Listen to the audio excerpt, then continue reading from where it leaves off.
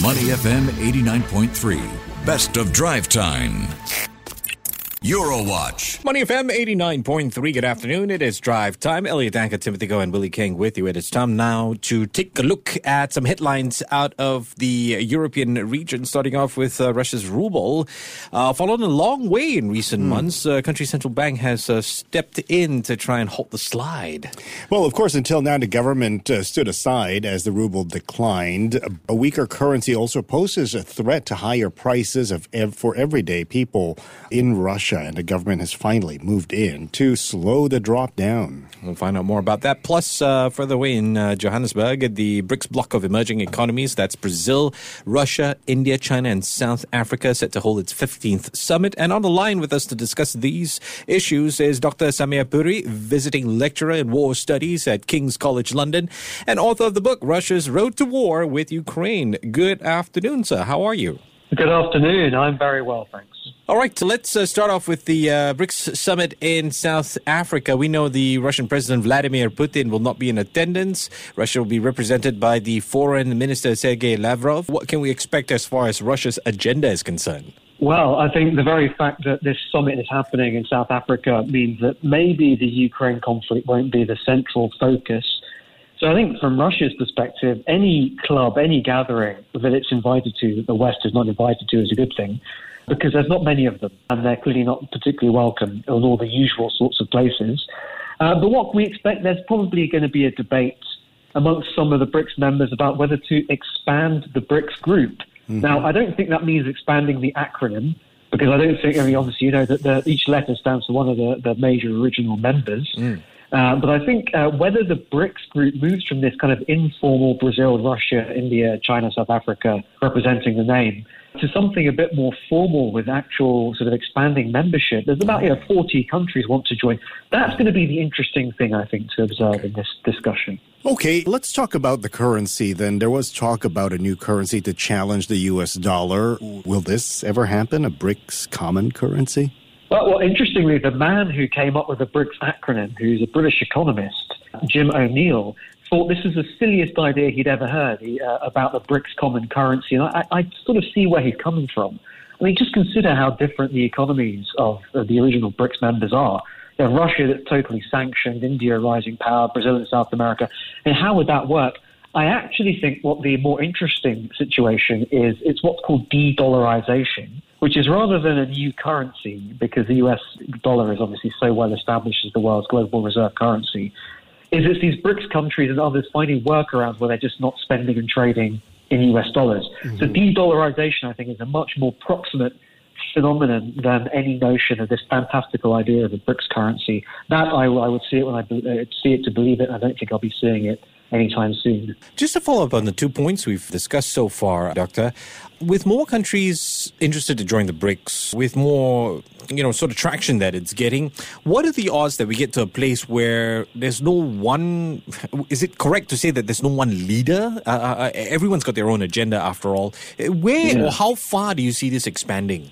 Yeah, that's a really interesting question, isn't it? Most of us have just grown up in a world where the US is, for better or for worse, the leader of the pack. Yes.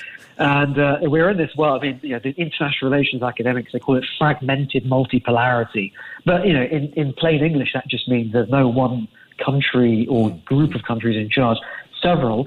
That's what we're living through right now. And it makes life quite difficult to predict, because different regions will have different leaders, and you'll have lots of conflicts, lots of discussions, lots of debates, lots of disagreements over whose way is the right way. So that is the world that we're seeing develop in front of our eyes. Yeah. I grew up in a world where BRICS was the name of a cafe. And here we are. Well, we grew up in a world where the West, Europe, and the U.S. were dominant, but I think the world order is changing. Could this be a positive way of moving forward, do you think, Doctor?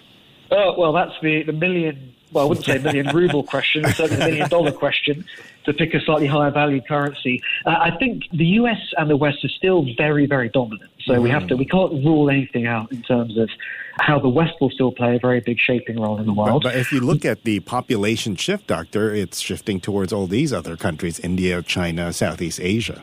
Yeah, even if there's population growth stagnation in China and Japan, the population growth stagnation in the USA and Europe is immense. East European countries have got declining populations. Mm-hmm.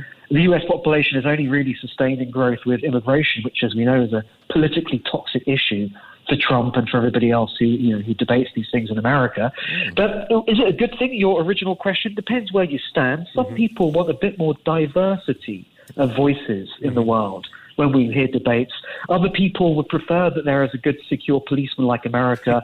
And America, it does invade countries like Iraq or Vietnam in the 60s and 70s, but it's not very often, and it generally uses its power fairly responsibly. Some might disagree with me, but I think you see Russia today, and that's clear. So I think it's really a matter of perspective, isn't it, over whether we think this is a good thing or we prefer the security of a US-led world order. Dr. Samir, since you mentioned ruble, it's not doing too well. Of course, it slipped past the value of 100 to the American dollar on August 14th, just a couple of days ago. When we talk about the Ukraine war's impacts on the world's economy, that's one thing, but it seems to be hurting Russia even more. Yeah, I mean, I'm not an economist or specialist in Russia's economy, but I can certainly tell you a lot about the sanctions that have been used to constrain Russia's economy and to cut it off from Western markets, Japan, South Korea, Australia, all the others that have sanctioned it. But I sort of feel that the impact on Russia's economy is happening in slow motion. So some of the biggest advocates for the power of sanctions after the invasion said Russia's economy will be wrecked, immediately. But here we are 18, 19 months later, and we're only now just seeing, as we're discussing, this sort of huge issue with the ruble. Yeah. And, Putin still has the ability to impose currency controls. I believe where it's sitting now is he's hearing the proposals and they're discussing which kind of currency controls to impose. I don't know whether that will be on Russian companies and forcing them to have to, convert some of their holdings to ruble. Who knows what they will do? But nonetheless, the Russian economy is far from collapsing totally, which is astonishing given how many sanctions have been placed on it, led by the West in punishment of its war of aggression. So what's causing this resilience of the Russian economy? There are a few things. Obviously, Russia is a huge market in and of itself. It is also, clearly, as we know, one of the world's biggest natural energy producers, exporters, so it can fuel itself, clearly. That's one obvious point. And the other obvious point is that the world, this goes back to our point about a new world, a different world. There are so many countries like India, China, and some of the BRICS countries, they will carry on trading with Russia.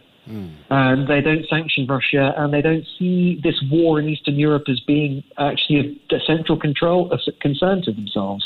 And that's a matter of perspective, isn't it? If you're sitting in Indonesia or India, why would you have the same view of the Ukraine war as if you're sitting in Poland when it's happening next door to you?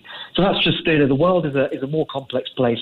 And Russia and Russia's economy have been able to navigate that complexity to their benefit, I think, in the last year and a half. Interestingly, you mentioned that, why should we allow that to, for lack of a better choice of words, if you're in another part of the world, why should you allow that conflict to bother you?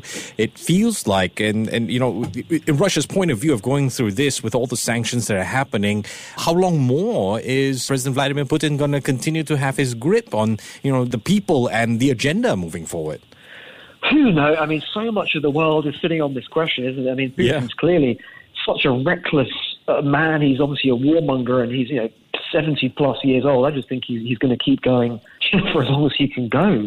He's got no way out. No one's going to ever rehabilitate him internationally, in the West or in all the parts of the world that have criticized Russia for this war of aggression. Right. So he's got nowhere out. He's just going to go down with his ship, so to speak, with this war. We just have to wait and see how many more months and years that actually takes before some kind of situation emerges in which the global economy is no longer affected by the impact of energy and food export disruption and all the other things we know. I mean, it is very possible, Doctor, that the Russian president will outlive or outrule all his other Western counterparts in democratic countries. Well, that, of course, is always the great fear of confronting a sort of a dictator of this nature. Is he could live till 80. By this point, you've got another couple of US presidents and British prime ministers and others who have to then deal with the issue. And I don't think Putin is going to get any more sane the older he gets in terms of his risk appetite and his desire to wage war. So that really is, the whole world has been affected by this. Just one last point quickly. You said, why should the world care? There are principles at stake in terms of allowing this kind of war and disruption to unfold. But I guess it always feels different. You ask someone in America, how do they feel about the war in Congo, for example? They'll have a different answer to someone in Tanzania. That's just, I think, the nature of the world as it is. It's a large place. Every week we speak, I kind of try to figure out, Doctor, with your book, Russia's Road to War with Ukraine, how you're going to follow up on this book and the material. It's just so many directions it can take. Well, I hope I never have to write a sequel. And I think, I'm like anyone would hope this war, comes to some kind of end in some way, shape or form. But I think, the actual interesting topic is the one you asked about, is the changing nature of the world and the different roles of the West in the world. That's the question I think that we should all be asking ourselves. How is this going to affect us, our businesses, our lives, even our sense of identity? I think these are very interesting questions as well. For another day, I'm sure. We'll need an hour for that, Doctor, but definitely would like to get you on board that one. Dr. Samir Puri, who is visiting lecturer in war studies at King's College London and author of the book Russia's Road to War with Ukraine. Dr. Samir, appreciate your time. Take care and have a great Thursday evening. Yeah, you too. Thanks. Bye-bye. To listen to more great interviews, download our podcasts at audio.sg or download the audio app. That's AWEDIO, audio at the App Store and Google Play.